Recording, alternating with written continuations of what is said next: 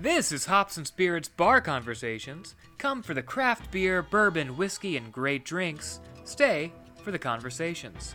Here's your host, Jonathan Green. Welcome into another Bar Conversations. I hope 2022 is going well for you still. I know we're only a few weeks in, but I hope it's going well for you. Hope your team's doing well in the playoffs, too, for all of you football fans out there. We've got a great episode for you this week. We do healthy cocktails on our tasting notes with Jake Sullick, and then we chat with country musician and soon-to-be dad, Josh Gallagher, for our full conversations. Don't forget to check us out across social media at HopSpirits, all one word, and go to hopspirits.com to find a lot of cool things, and you can also sign up for our newsletter there, our Monday Hangover, which is out now and being out all year. We just started it, so check that out, and let's not waste any more time. Let's get to a fun show. It's almost time. Where did I put those? Here they are. It's time for Tasting Notes. We're back with another edition of Tasting Notes, and once again joining us is Jake Sullick, the beverage director partner with the Professors LLC. He's also been behind the bar, just does an amazing job, and I always appreciate his time. Jake, welcome back. Thank you, Jonathan. Now, we're in the new year, and I feel like obviously most people do New Year's resolutions, and the most popular one, of course, is to be healthier. Well, if we like to drink, what can we and make cocktails or whatever? What's something we can do? And if it's avoid some of that, maybe that's what we have to do.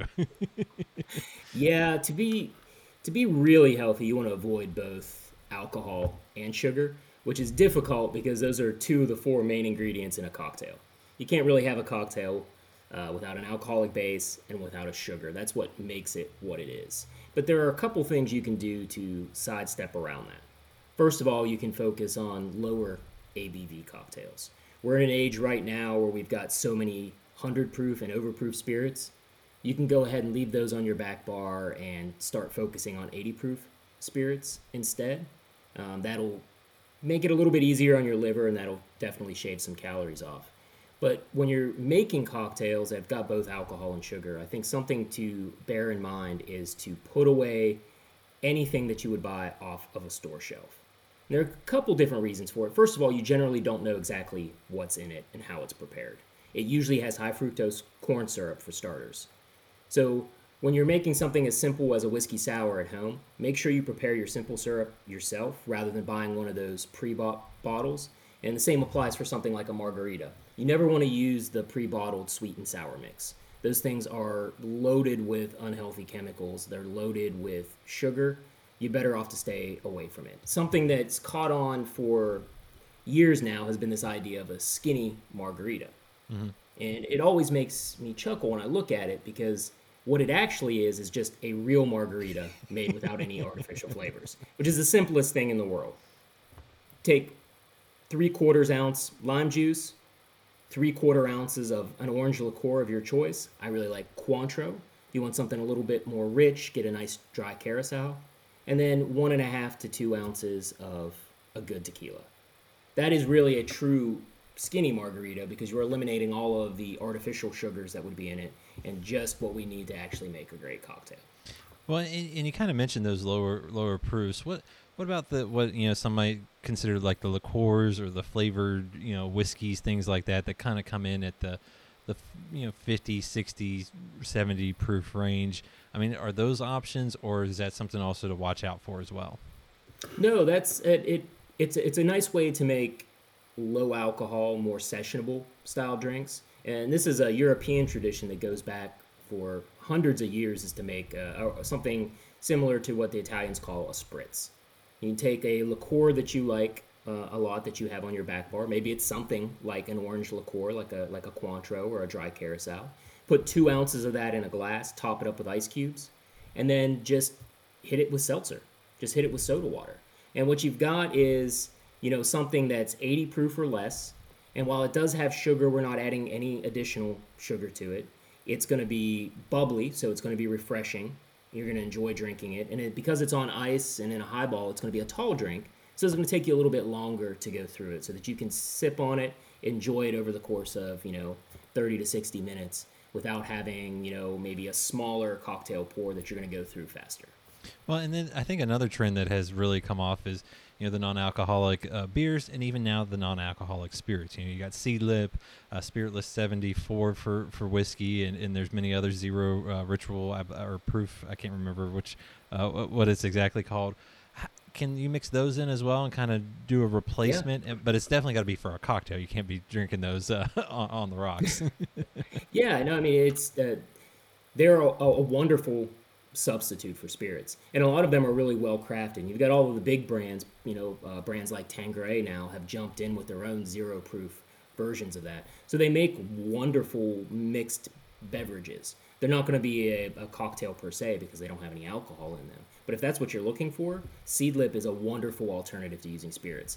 And a lot of times you can take a great base template for a cocktail, substitute a zero proof spirit, and you're going to get the same impact with no alcohol at all.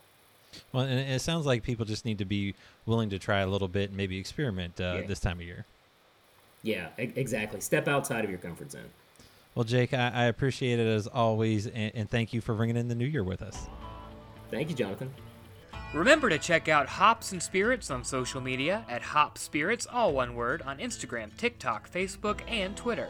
You can also find Hops and Spirits on YouTube and at hopspirits.com. Joining us here on the Bar Conversations is country musician and soon-to-be dad, Josh Gallagher. Josh, welcome in. What's up, man? How are you guys? I'm good. Now, we were kind of joking beforehand. I was making sure you had a drink, and you're like, Hops and Spirits already knew what to do. So, what are you drinking tonight? Well, this is a nice crispy Busch Light in a fancy camo Josh Gallagher koozie. JGmusic.net. Get your own right now.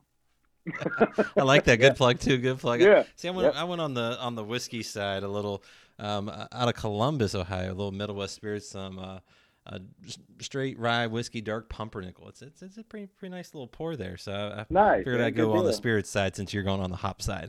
Yeah, that'll work. I actually almost joined you on the spirit side because I had a little bit of a weekend. We'll just put it that way. And I drink. I'm a beer guy, whatever. Mm-hmm. But I almost hopped on the whiskey side with you. So, but I was like, you know what? I'll keep true to myself. I'm a big Jack Daniel's guy. I like whiskey too, but majority of the time I'm a beer guy. But I had a little hefty beer drinking weekend, if you know what I mean. So here we are. We're back at it. Yeah. Now, for those that may not know about you, or are like, man, I think I've heard that name. How would you describe your style of music? Because it's country, but I feel like you put your own little spin on it too. Yeah, man, that's a great question actually, and it's probably one of the I wouldn't say harder questions that I get asked, but more intricate maybe is a better word. But I don't know, man. It's weird. So we're obviously a country, bunch of country guys playing country music, but we really, really rely on that heavy rock and roll, almost metal distortion kind of tone in what we do. And I really, really enjoy that because I grew up playing in, shitty little middle school, high school garage bands that we all dick around with whenever we're kids, and playing out around town and dragging our parents out to watch us come play this, not great music, but our parents have to, tell us, oh, it was great, that kind of stuff. So I've always had a big heart for really heavy distortion guitars and as far as that sound goes, that kind of audio, I don't want to say quality, whatever. But I think what we do that's a little bit different that I've really noticed, and especially the most recent stuff that we've released, is we do that heavy rock country stuff, but we lace it with a lot of like slide steel guitar. So kind of we bring in that old kind of traditional, country instrument, country sound a little bit, but one of my favorite instruments is steel guitar, just in general. I just love the way that it sounds. It's when you do it the right way, like our steel player Cody James McKinney, shout out Cody. But when you play it like he does, and he can get you those like really cool, just like whale kind of sounds that just kind of fill in different spots, it's a really cool different tone and different sound that we go after. So that's kind of how I describe our sound anyway. I would say that, like, I've heard people say that we're like a mixture of like Metallica and Chris Stapleton, I guess, as far as like heavy and the way that I can sing, kind of a little bit with a little bit of Eric Church nice mixed blend. in there, maybe. Yeah, right, yeah, I guess, yeah. Mm-hmm. Well, and too, like you talked about, playing when you were younger. What got you into music? Was it just picking up an instrument, or family, or what was it that drew you into music? Not just into music, but playing music. Yeah, man. That one's actually easy. I don't know why or what it was, but for some reason, one day when I was like 9 or 10 years old, I just said to my parents that I wanted a guitar, and they got me my first guitar. It was an old, actually Carlo Robelli. They still make acoustic guitars, but it was a Carlo Robelli, all red, with that like red sunburst kind of thing on it. But I don't know where it stemmed from, to be honest with you.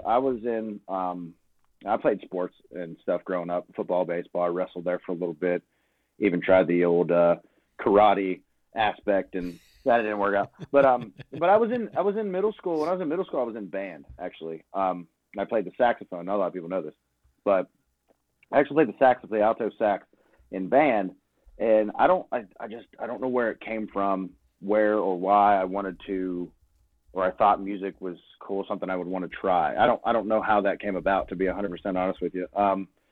My parents will tell you that they don't have a lick of musical ability in their bodies, but don't let them fool you. They can carry a little bit of a tune, Mom and Dad.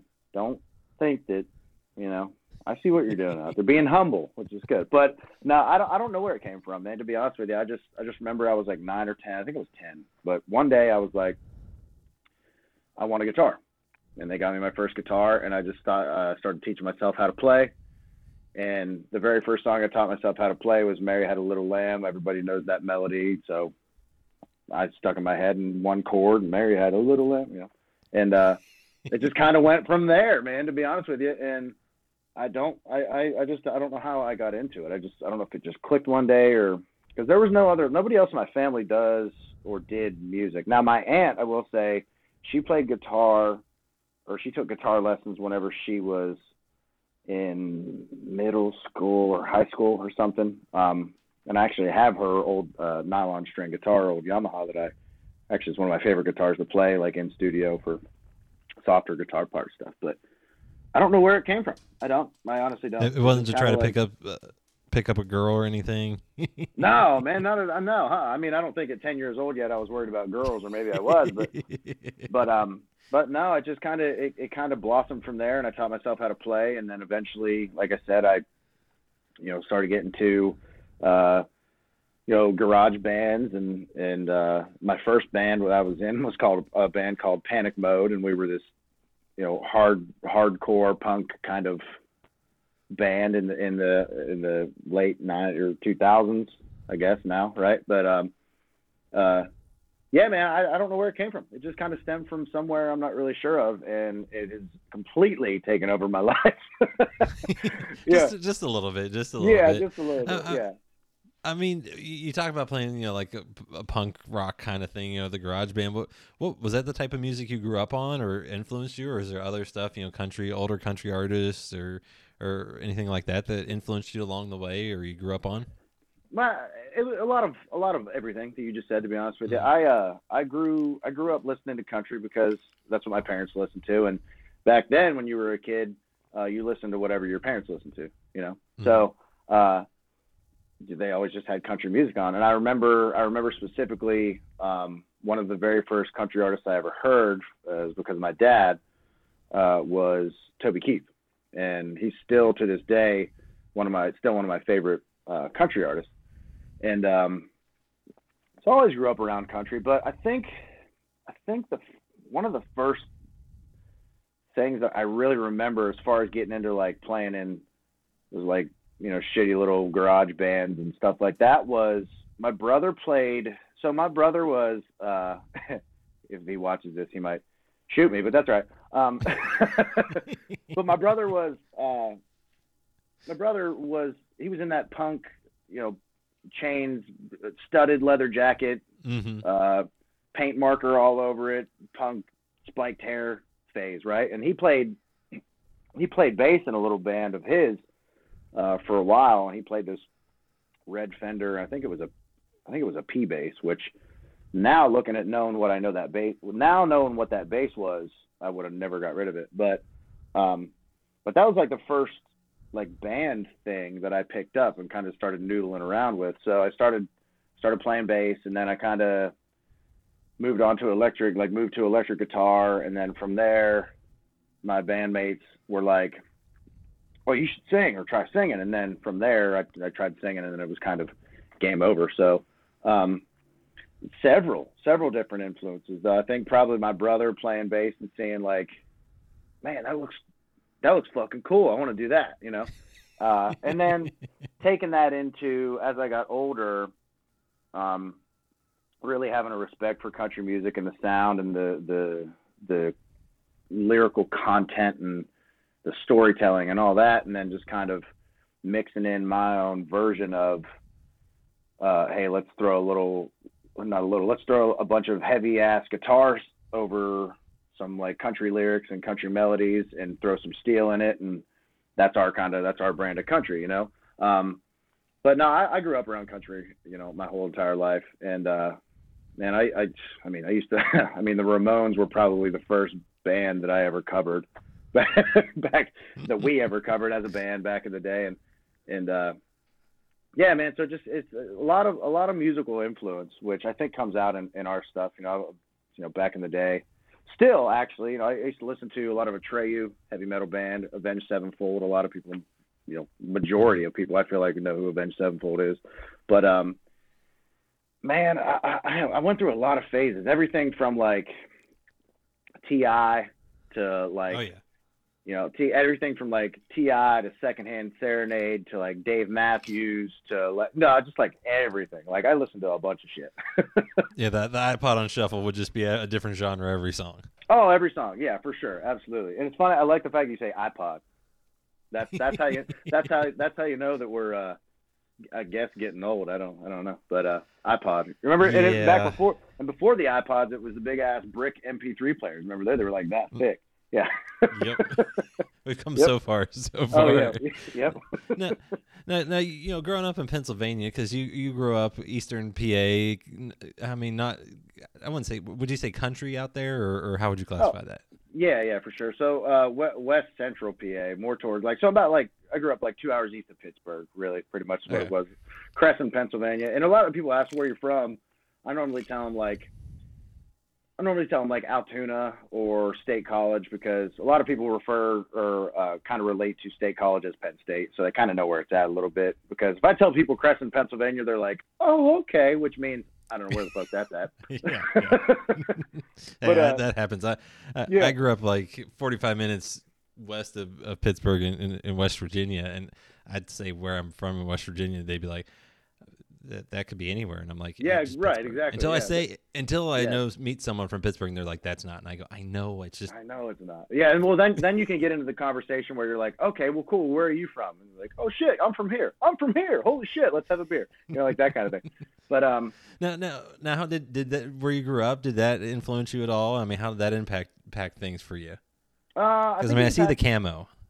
Yeah, because all over the place. I mean, if I could, well, here, I'll just give you like a quick little tour. There's a deer over there. I got horrible lighting, but like bobcat and camo all over the place. But like, no, so I think it definitely did influence. It definitely did influence me a lot. Where I'm from, I'm from a town of 2,000 people, and it's been that way since I grew up. Basically we're a little farm town surrounded by woods and cornfields. And we just so happen to have a Sheetz, which is awesome. Remember Sheetz? Hey. Oh, yeah. I was excited when one of those came to my town. Yeah. I don't know if I need to start a petition to get Sheetz down here in Nashville or whatever, but I know there's a lot of people from Pennsylvania that'll be like, you know what? We need Sheetz down here for sure.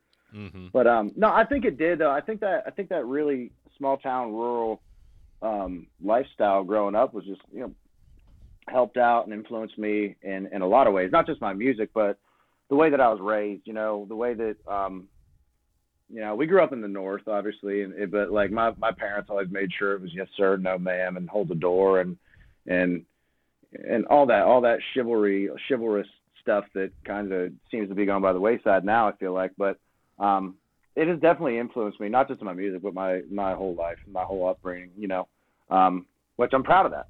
I'm very, very proud of that. Mm-hmm. Well, and when you talk about the music, you've dropped 2 EPs now. Any full album coming soon? I mean, we got something to look forward to this year or soon, maybe? Anything? Man, maybe. Teasing? I don't know. Maybe. I don't know. No, I do. So, yeah, I dropped 2 EPs so far. My first EP was self-titled. It was a 6-song EP. Second one I dropped, when was that? That was the COVID EP. So I dropped that right at the beginning of February of 2020 when everything started to go to shit. That EP is called Turnaround. Yeah, just a touch, not a bunch or anything, just a little. But I dropped that in February, I think February or March of 2020, and that record, that EP was called Turnaround Town. And I got some more music in the works. I have 4 singles out so far this year. Wait, no, this is 2022 already. Holy shit. 4 singles out last year. I'm dropping a new single in February of this year, and then I got a whole record, my first full-length 10-song record coming out in March of this year.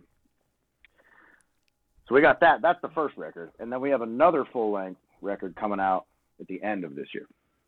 Ooh, so dropping you're 2, ready to... Yeah, dropping 2 full-length records this year. My first debut 10-song full-length record will be out this year, which I'm very, very proud of because we've always dropped singles and kind of tried to do the thing where we match that up with a couple other songs to make an EP, right? Mm-hmm. But the way that the streaming industry, specifically Spotify, is kind of changing a little bit now. For the longest time, it was a singles market, but now they're really, really starting to push records again, which I absolutely love because that's what I grew up listening to. Like they call them concept records now, where you would listen to song number 1 to song number 10 or 12 would be a whole story of songs, right? That's what I grew up listening to. That's what you grew up listening to. That's like, so I'm glad that I'm able to finally put out a record that, and I could have put out a full length record before, but it just wouldn't have been. It would have been the right time, 1, and 2, we wouldn't have had the songs that we have now to put out to really make people go, oh shit, that kind of thing. So 2 records coming out. That's quite impressive. And I was gonna say, I mean, with that many songs and things, I mean, obviously, I'm guessing you write most of the songs, or is it a collaborative effort, or how does that go? No, I write them all. So I've had a couple offers for outside cuts, and nothing. I'm not against outside cuts at all. I just want to state that right out of the gate. Anybody that watches this or listens, artist, songwriter, whatever, I'm not opposed to any outside cuts at all. I just really like being a part of the whole entire process instead of getting pitched a song, listening to it, and I might love it. There's been songs that that have been pitched to me that I'm like, God, that's a great song, but I just unless I put my pen to paper, I just feel less of a connection to it, and that might be a very old school way to look at it, or a very Eric Churchy way to look at it, because he's the same way. And I might get it from him too, honestly, because he's one of my biggest idols. But I just feel like it's more important to me to be a part of the whole entire process, from taking an idea or an experience that goes here, thinking about it, making it work in your head, spitting it out, putting it on paper, cut the vocal for it on a demo, go in with your band, cut the thing for a record, and say, hey, this is what we did from step 1, literally from a baby to this big, giant, full production song now. So so every song that I've ever put out, I've written, yeah. And I always like to ask this too because it's always I always find this interesting. Does it just start as a random idea, or are you pulling from personal experiences, or a little bit of both? Both for me, to be honest with you. So there's like, I'll use a song like "Look at Me Now." It was a single off of my first EP, and I wrote that. That was the very first song I wrote about my wife, or for my wife rather, and that's a personal experience for me. That also stemmed from an idea, right? So if you take the phrase "Look at me now," a lot of people take that. And if you just say it as a phrase by itself, a lot of people take that and they think of it, or it registers in people's heads this way. So look at me now, like, oh, look at me now, like all that shit, right? yeah. Pay attention to me. Right, exactly. Yeah. Look what I did. But if you take it from a songwriter standpoint, the way my brain works is, I want to take that and I want to try to flip that hook to make it mean two different things, or as many things that we can make that phrase or those two words or three or four, whatever words work out to be, right? So look at me now uses a personal experience because at the time, like when I first met my wife, right? Look at me now, look at me. At that point, if you looked at me now, at that point, it was more of like I was sitting in bars all the time. I was drinking myself to death, just miserable, and then this beautiful creature of a woman walks in my life out of nowhere, and she makes me a better person, someone that I didn't even know that I could be. So then it's like, okay, so look how this transformation went, and now look at me, like that kind of thing. Like I'm a way better person. Like, so it's a lot of both, really. So I use that as an example of both. But there are ideas that I do have or that I come up with that I'm like, you know what? I don't know what the fuck this is yet, but this is cool. I don't know how to get it there, but let me think on it for a minute and I'll get it there. But like I'll use a song I put out this year.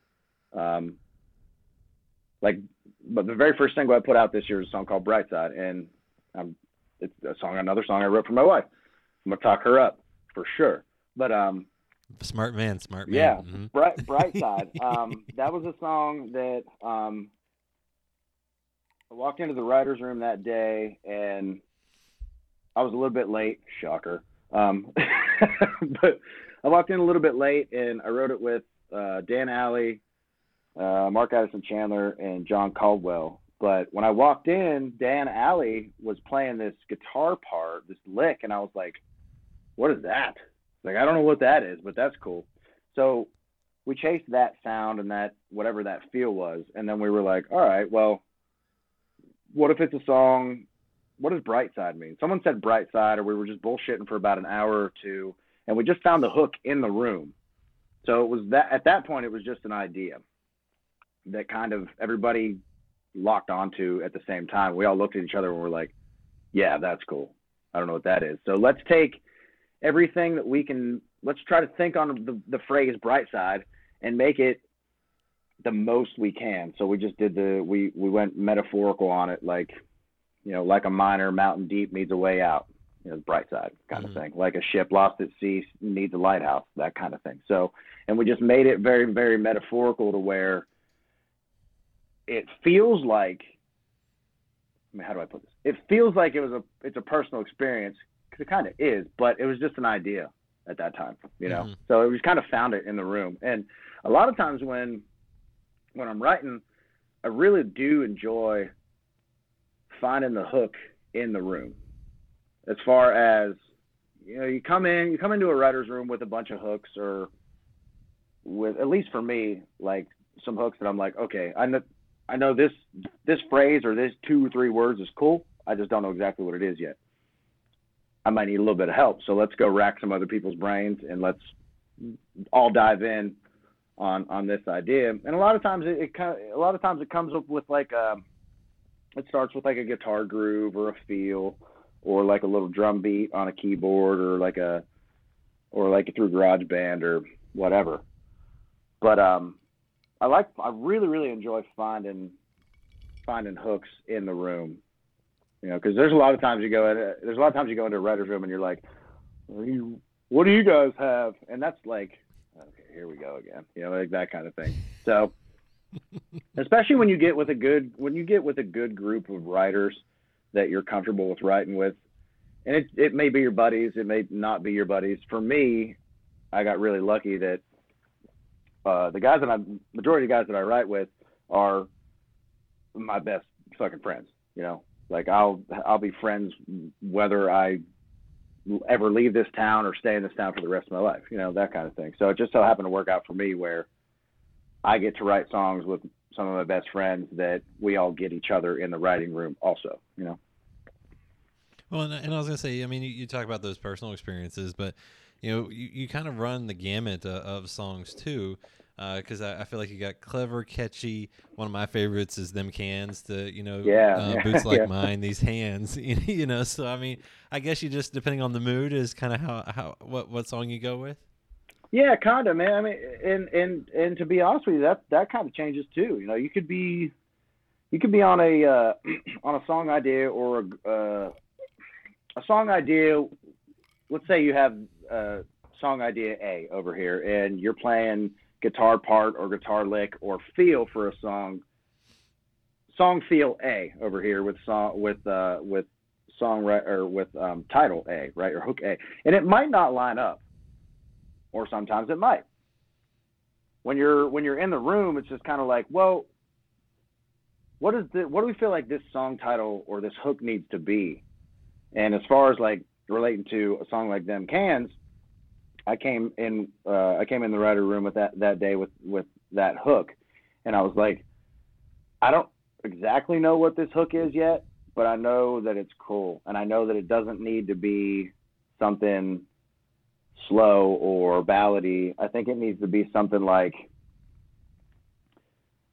a flip on the hook as far as like them cans, like we drink them cans of beer, but we don't need to, like, don't tell us that we can't do something. And then it was like, oh shit, that's cool. Okay, so let's play on that too. And then we also threw the Americans, the American, you know, very blue collar, rednecky kind of stuff in there.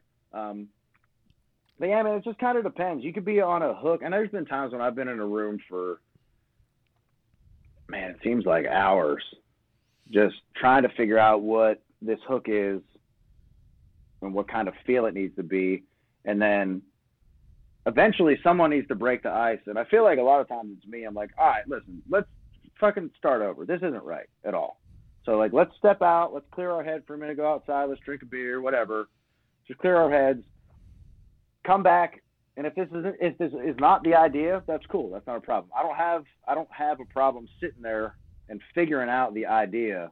Even if we don't write something that day, write a whole entire song, I would much rather spend the time figuring out what this idea means and getting a proper direction for it, and then coming back on it later and writing the shit out of it, you know? So it's not a thing where it's like, you have 4 hours, at least for me. It's not a thing where you have, we got to write a song in 4 hours. No, get out of here with that crap. You know, like if you do write a song in 4 hours or 2 hours or an hour and a half or whatever, and it's great, awesome, because I've been in those writes too. But I would much rather, if we're fighting for a song, I'd rather fight for the right way to write it, because I don't want to write, because 99% is not 100%. You know. Yeah. So now, go ahead. No, you're good. Yeah, sorry, I'm rambling. Oh, no, I was gonna say. Yeah, you're good. I talk maybe more than my mom even, and she knows that. Shout out, Mama, love you. Got to keep all the ladies in your life happy. That's right, man. That's right. Exactly. That's right. Now, speaking of that, you're going to be a dad soon, correct? First one coming. Yeah, first one. All right. February 16th, little boy. Are you ready? Are you ready for it? I don't know about ready, but no, we're definitely ready. I mean, how ready can you be to have a kid? You know, it's a decision that you make with your wife or your partner or husband or whatever, that you're like, you know what? I think fuck it, let's go. You know, and I was on the I'm not ready train for a while.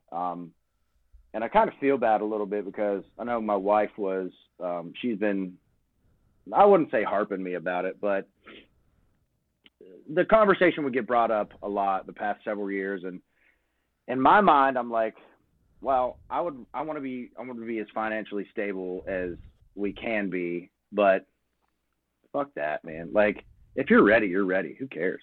So yeah, I mean, on the whole, I would say, yeah, we're ready. I'll say that, and then let's do another one of these in about 2 months, and ask me if I'm ready then, and I might be like, I don't know what the fuck I'm doing. I haven't gotten sleep in 5 days. Yeah, exactly. Yeah, but no, man, we're definitely ready. I got we got his room, his nursery all ready to go, and his crib, and I built him some bookshelves, and just everything in there is ready to go. It's kind of scattered all over the place, so we'll put some final touches on it and get everything a little bit organized and ready for his arrival. But I mean, that's just a weird question. I mean, I feel like we're ready, but I don't think we'll know if we're ready until he gets here. You know, I'm not really sure. Yeah. We might when he gets here, we might be like losing our mind. I mean, we're first time parents, so we'll figure it out eventually. But no, I think we're ready, man. I mean, it feels like we are, to be honest with you. It feels like I'm ready for sure. Yeah, I'm excited. As part of my French, but I'm excited as fuck to be a dad. Yeah, super excited. Yeah. Well, and then too, I was curious about this. Have you gotten any advice that you're just like, I don't know about that? Like, anyone giving you you getting good advice, or are you getting some questionable advice? We're getting not as much as you would think. I feel like they're birthing classes. I'm like, nah, screw that noise. We don't need to do all that shit. and my wife feels the same way though. She's like, she was like, do you think we need to do birthing classes? I'm like, here's what I think. We could have the best plan, the best plan for attack ever, but once you hit the battlefield, shit goes haywire, and we'll just figure it out, you know? So, but like, but I don't know, man. That's parenthood. Yeah. We'll just, we'll figure it out. But no, there hasn't been a lot of, I wouldn't call it advice. We've gotten a lot of, hey, you're gonna do this, right? Or like, hey, you should do this, definitely. I'm like, all right, just, I appreciate it, and we do, trust me. But like, there's some stuff where I'm like, we're definitely not doing that. Yeah. Or there's also some stuff where like, wow, shit, I didn't think about that. Okay, let's definitely look into that then. You know, so it kind of goes both ways. But kind of, I'm just the kind of person that, like, just in general in life, I'm like, I'm gonna do it my way. We're gonna figure it out. We might make some mistakes. I might make some mistakes along the way, but I'm going to learn from those mistakes and hopefully not repeat them, you know? But my wife, who I point is out there by the door. She's probably actually sleeping. But she's going to be crucial because she's a teacher, and she teaches 3-year-olds. So she's a pre-K teacher, and she's around kids constantly, and I'm going to have to learn a lot of shit from her. So I'm going to be taking most of my advice from her because she knows way better than I do. Being with 12 to 14 3-year-olds every day, she definitely knows a little bit. Not a little bit, I would say way more than me for sure. But no, there's some things where we're like, yeah, I don't know if we're gonna actually do that. No, I totally understand that. But that's gonna happen though, even after he's here. You know, everybody has an opinion, especially nowadays, and that's perfectly fine. You know, everybody's allowed to have their own opinion. Just don't get mad when I don't listen to what your opinion is. You know, that's all. Oh, yeah, I mean, everyone's got to find their own path. Man, exactly. It all works. I mean, that's what we did. It's fun. I mean, I've got a 3-year-old daughter, and nice. It's crazy to see her grow up, and it's just fun being a dad. And you also have this kind of crazy career too, being a musician. I mean, what's that journey been like for you?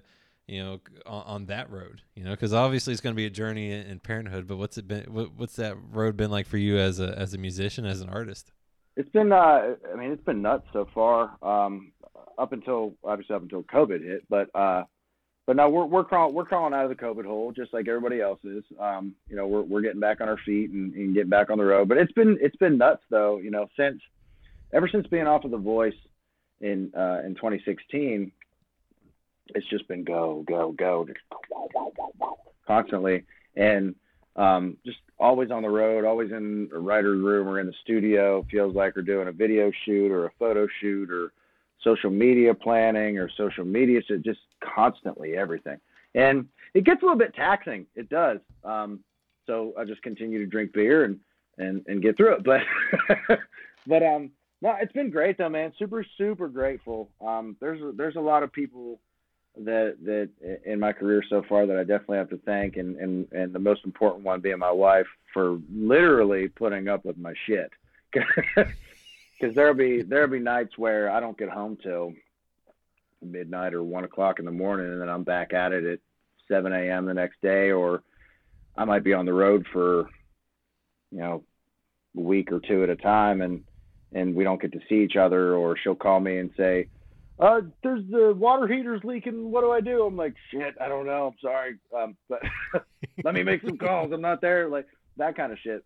But no, man, it's overall, it's been really, really great. And she's been super understanding in the sense that like, this is what I need to do to, you know, pursue my career. This is my career, you know, to keep pursuing this. This is what I need to do. It's just a constant go. But one thing I always do and make sure that I do when I'm not on the road or in the studio or doing any of this shit that I need to do for my job, I guess, because I guess it is a job, you know. But I always make sure when I'm done, I'm done.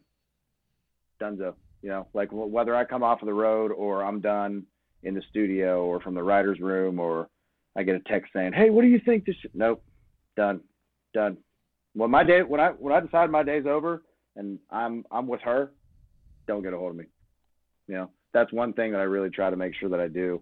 And because if in my opinion, if you don't, that can be very detrimental to a relationship, especially a relationship in this business, because it's so fucking crazy. There's always shit going on. There's always something you need to be doing. Oh, hey, this label or this important people are having a party over here this night. You should definitely come, blah, blah, blah. I'm like, oh, shit, okay, I guess I got a plan to go to that now. And, oh, babe, I'll be home at midnight or 2 in the morning. I don't know. Like, but once I'm done, like, that's one thing that I do. I don't want to say that I don't see, but I have seen before where a lot of people don't do that and it doesn't end up working out. So my main concern, my main goal in life is to make sure that when I'm done, I don't bring nothing. It's nothing. I don't want to talk music. I don't want to do music. I don't want to social media post or any shit. I want to be with my family and with her and make sure that we have our time together, because my time is so consumed by everything else that I do, you know? So it's been crazy. You got to have balance. I mean, that's with anything. Yeah, I mean, especially with the lifestyle of a musician and so forth. And it helps to have that balance, especially, you know, with the growing family and mm-hmm. so forth. And then you actually get to spend the quality time with your son and so forth. You know, you talk about this crazy life. I mean, you know, getting some big acclaim along the way, you know, from whether it was Rolling Stone or Garth Brooks. What's that like? Because obviously this is something you want to do, but to get that feedback has to be just like the icing on the cake, I would have to think. Yeah, it's pretty cool, man. I'm not gonna lie. It's very, very it's humbling, to be honest with you. Just coming from a little tiny town that I came from, that I never thought in a million years that I'd be sitting here, you know, making music for a living and playing concerts to thousands of people sometimes. You know, like that was not a thing that like ever, well, as you're a kid, that never occurs to you that you could, you know, possibly do, or at least for me it wasn't. But like it's really cool when you get these shout outs from, like, you know, you guys and you got, you know, your Garth Brooks and Rolling Stone and you get a song or a single or a record premiered by Billboard, and it's like, shit, people like it's weird how much people. I think for me, it's more weird how much people actually. I don't want to say care, because care is not the right word, but like are passionate about it as much as are passionate about my music as much as I'm passionate about my music. It's it's pretty fucking cool. I'm not, Well, yeah. I mean, yeah. You know what I mean? I'm not gonna lie. It's pretty cool, and I don't mean that in a cocky way. I mean that very much as like I didn't think like the Voice thing happened in 2016, right? But I took every week while I was on The Voice, like, cool, I made it this far. Let's see how it goes. Week 2 comes around. Cool, I made it this far. Let's see how this goes. Like, I never looked at it as a thing where it was like, I'm going to go out there and just destroy everybody. Like, in my head, I was like, yeah, I got this shit. But I'm like, keep yourself in check, dude. Stay humble. Don't get out of your headspace. You know, be the person that you know that you are, you know, and everything will work out. And I still live like that. You know, I think that's the way that I think that comes from the way that my parents raised me. You know, every time that I go home and I, you know, go out to the bar or go hang out with friends or whatever, my dad always, for my whole entire life, even still, my dad always looks at me and goes, remember. And what he means by that is just remember who you are.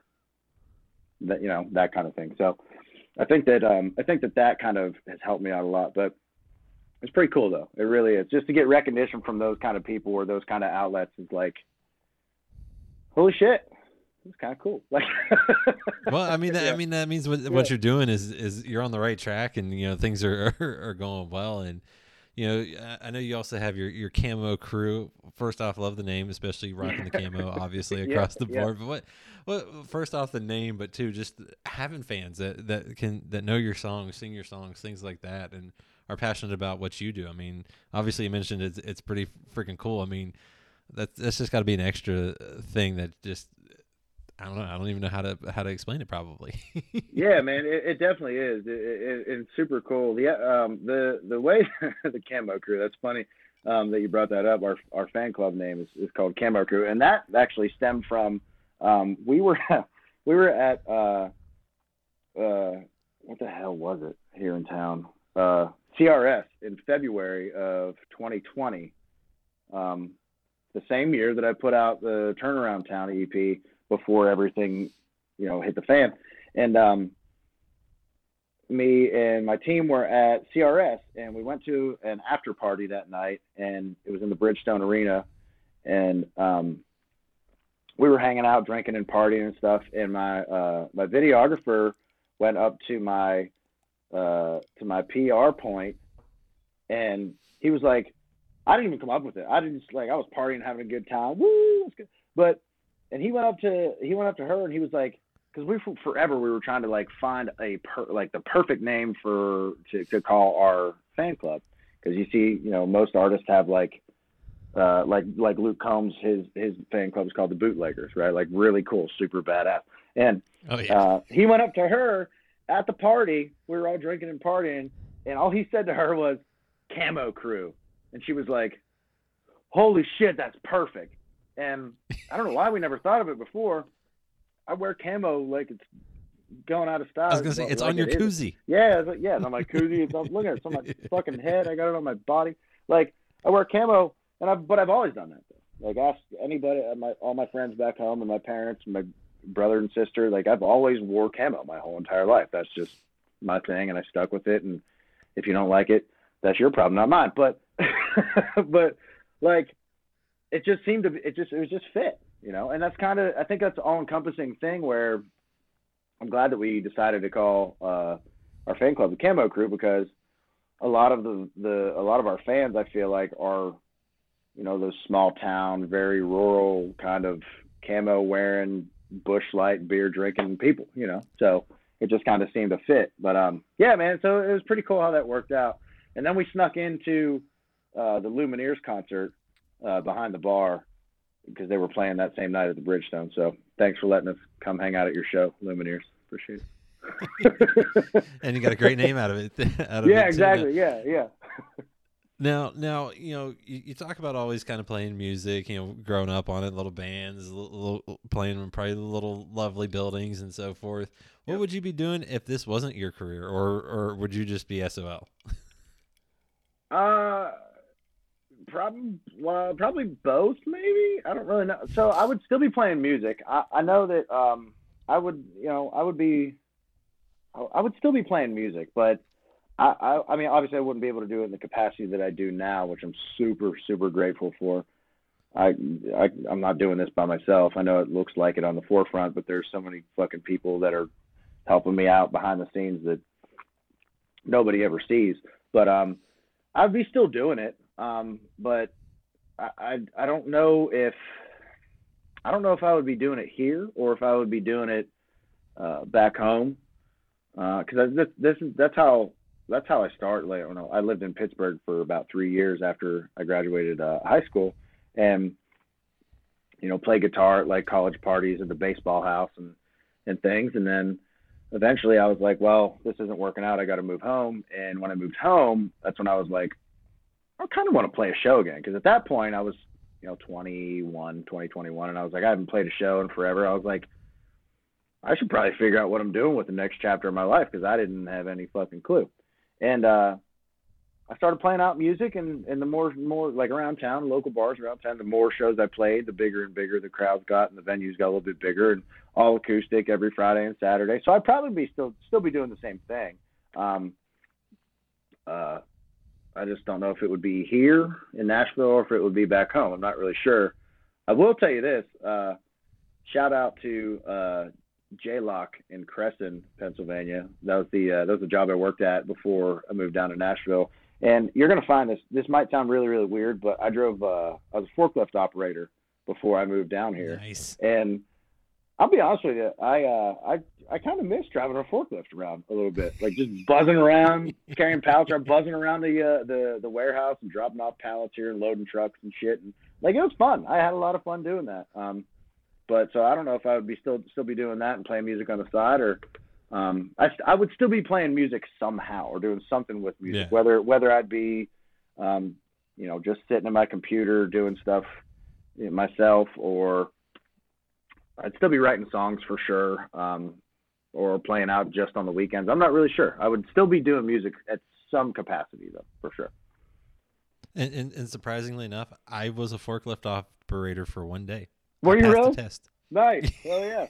Well, let's go. I worked at a newspaper, and they were like, "Well, we got to have enough people trained in case trucks come in." And I was like, "Oh shit!" You're I passed the test. That's awesome.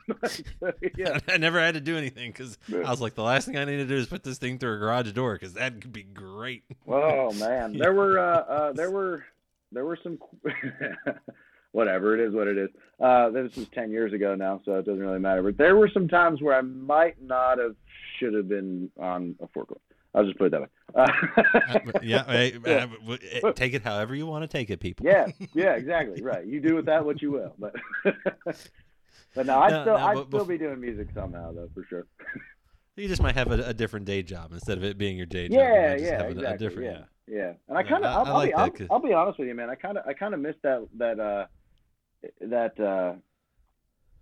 regular day job kind of thing, and then doing music on the side, because it was like it was way less stressful than it is now, because you just do it on the weekends. You do it on Friday and Saturday as a hobby and make a few bucks here and there, and it's fun and it's a good time. But doing it now is really, really fun. It does get taxing a little bit, to where some of my team might be like, hey, I need you to do this, or I sent you this, can you post this or that or whatever, or what happened to the post you were supposed to make today?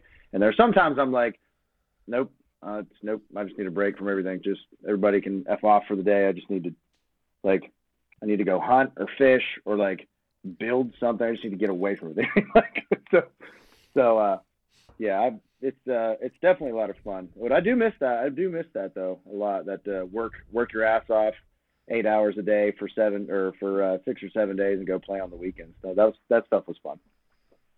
I was gonna say, I mean that's how a lot of people. I mean that's kind of, to me, the old fashioned way of folks breaking into the industry.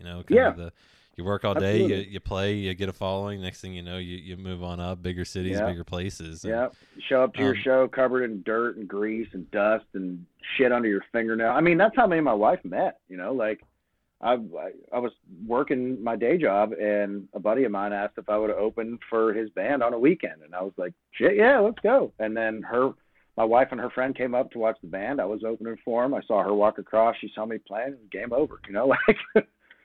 Like, so like I can't say that I don't miss that.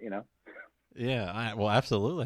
Now a little one's on the way, and man, it's crazy full circle. And my last question for you, you kind of touched on this already because you mentioned you got an album coming, but what can people expect from you in this new year now that we're in 2022? I would say they can expect a lot. We like I said, we have 2 records coming out. I have my first full length record coming out in March, first 10-song record.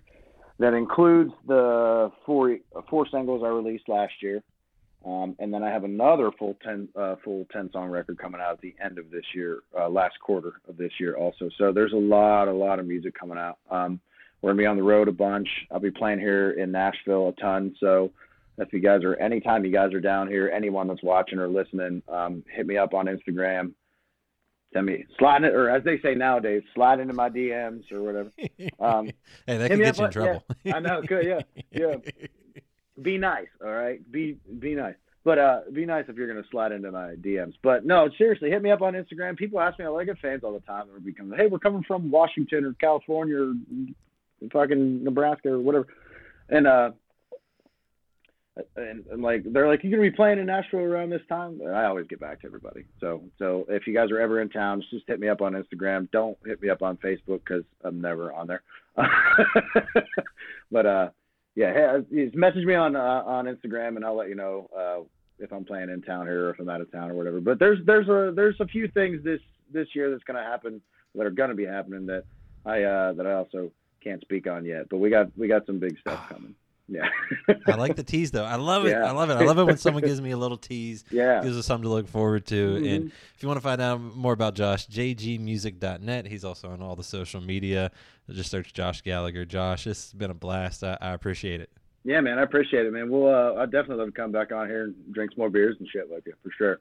Absolutely. We'll have to do it. Maybe when that second album drops. Yeah, man, come on, let's go. I'm down.